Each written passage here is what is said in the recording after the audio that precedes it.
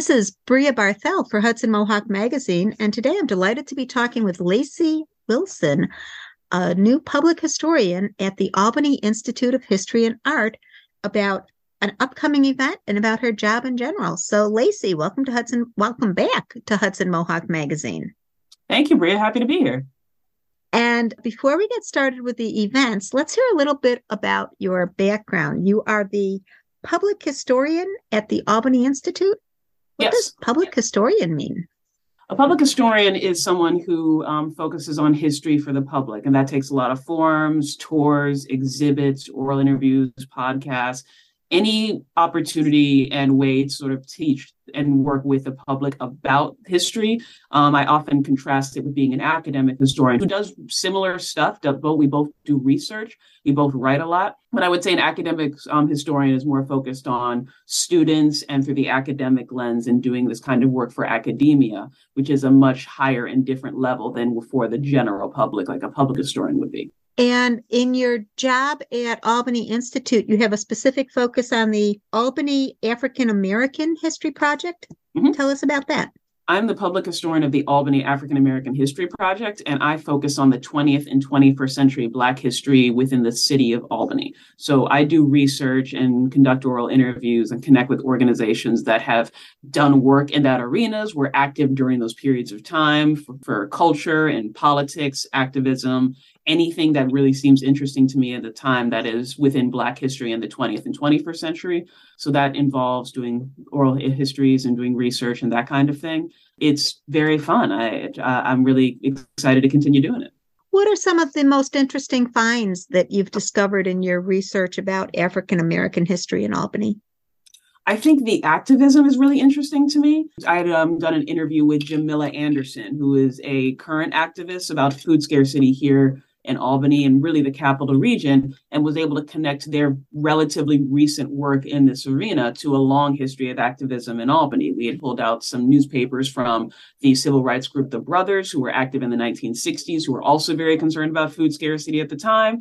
We put out this report from the Urban League during the Great Migration when a lot of Black people had been coming up to Albany. And we can see that food scarcity and housing issues were very present in the early 1920s as well. And we also had a map from about 1960, which was like a planning for the plaza before 787. So you can see the neighborhoods that were very likely to be ignored or disrupted or destroyed during the planning of both the plaza as well as 787. It was great to see the connection between the past and the present, but unfortunately, both issues of housing scarcity and food scarcity are still issues 100 years later. Mm-hmm. Yeah, which is sad. You've had a number of events for Black History Month. You have another one coming up on Sunday, the 26th, a film screening, Mm-hmm. which is about... We are filming the film Searching for Timbuktu, which is directed and created by Paul Miller, a UAlbany history grad, very focused on this fantastic story involving voting rights and land and John Brown and all this lead up to a lot of political upheaval leading up in the Civil War, very focused on this Black settlement in the Adirondacks. It's a really unique story, and I'm really excited for people to be able to see it. I've seen it a couple of times here in the area, and it's a really interesting and engaging story that I think shows a lot about what early Black life was like here in the New York State. So that idea of creating settlements specifically for African Americans, we saw that in the Rapp Road development in Albany with people coming up in the Great Migration. This was a little different in that it was one person buying a lot of land and donating it for this.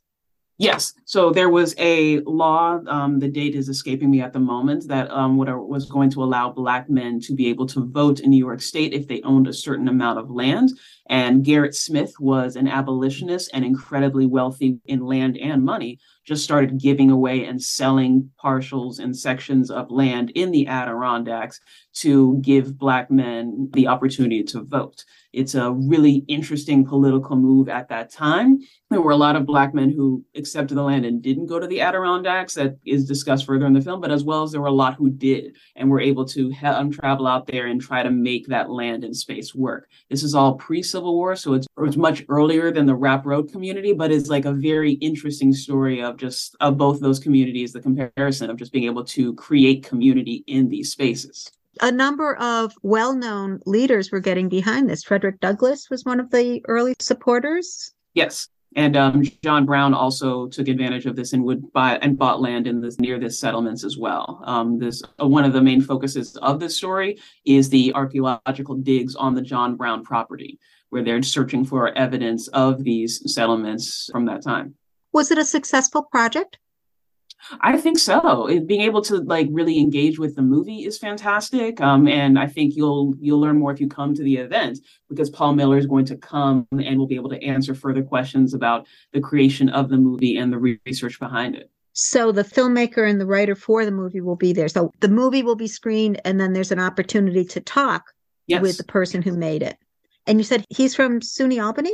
He works for and had gotten his master's, I believe, at SUNY Albany, yes. So local in two senses. Indeed. You said that this is the last event for Black History Month, since it's on February 26th, but that you have some other activities in the works. Well, it's the last Institute event for Black History Month, but as we all know, Black history doesn't occur in just 1 month. There's a lot of opportunities that we're working on to hopefully expand beyond the year. But those are still very much in the works. But if you're coming to hear more about history at the Albany Institute, we're going to have some women's history tours coming up in March, which is Women's History Month.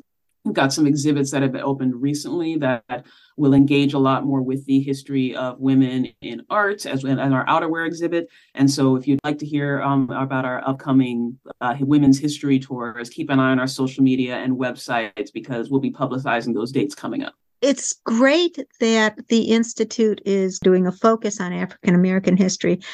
Obviously, it's not just limited to 1 month, but at least 1 month started it to get attention. And I hope that we get to a point where African American history is better acknowledged as American history, rather than being off in a sort of silo. Are there any events or trends or groups or individuals that have sparked your interest in your research that you hope to be learning more about in the next few months? Well, actually, there's a lot. There's a couple people I'm hoping to get oral interviews done with relatively soon that I think will be newer and more interesting for people who would not normally think of themselves as people who are interested in history. I had a couple conversations with Derek Rowland, the coach for the Albany Patroons, which are our literal next door neighbor on Washington Avenue, who had previously played for the Patroons in the 1980s. I think for local Patroons fans, they may not recognize that as history if it's relatively within their lifetime. But I think it's an interesting story, and I'm hoping to engage with that audience, that oral interview, hopefully pretty soon. And there were also, I've had some conversations with the local NAACP chapter about doing more oral interviews with people that they had honored last year, but that is still very early in the works. So no specific names for that portion at this time. Getting back to the film, if people want to come, do they need to register in advance? What's the process? Just come on in. It's included, I believe, with regular admission price, which is up on our website. The film will start at 2. I would advise getting there a bit early so you can get some time to explore the exhibits and see the museum and get a seat before 2. It's on Sunday, so the museum will open at noon. So feel free to have an early lunch, perhaps, and then come down to the museum. And will you also be having documents that you found in your research on display as part of this, or the focus is just on the movie? I don't mean just on the movie, but the focus is the movie, or will you also have supplementary documentations on display? At this time, I think where the plan is to mainly have the movie as well as the Q&A portion with Paul Miller. And Albany Institute of History and Art is located at? 125 Washington Avenue. And if people want more information, the website is? albanyinstitute.org. And once again, this is Bria Barthel talking with Lacey Wilson, the public historian at Albany Institute of History and Art, about the event coming up on Sunday, February 26th at 2 p.m., a film screening, Searching for Timbuktu, about an abolitionist project in the Adirondacks. And Lacey, thanks so much for taking time to talk with me. No problem. Thanks for inviting me.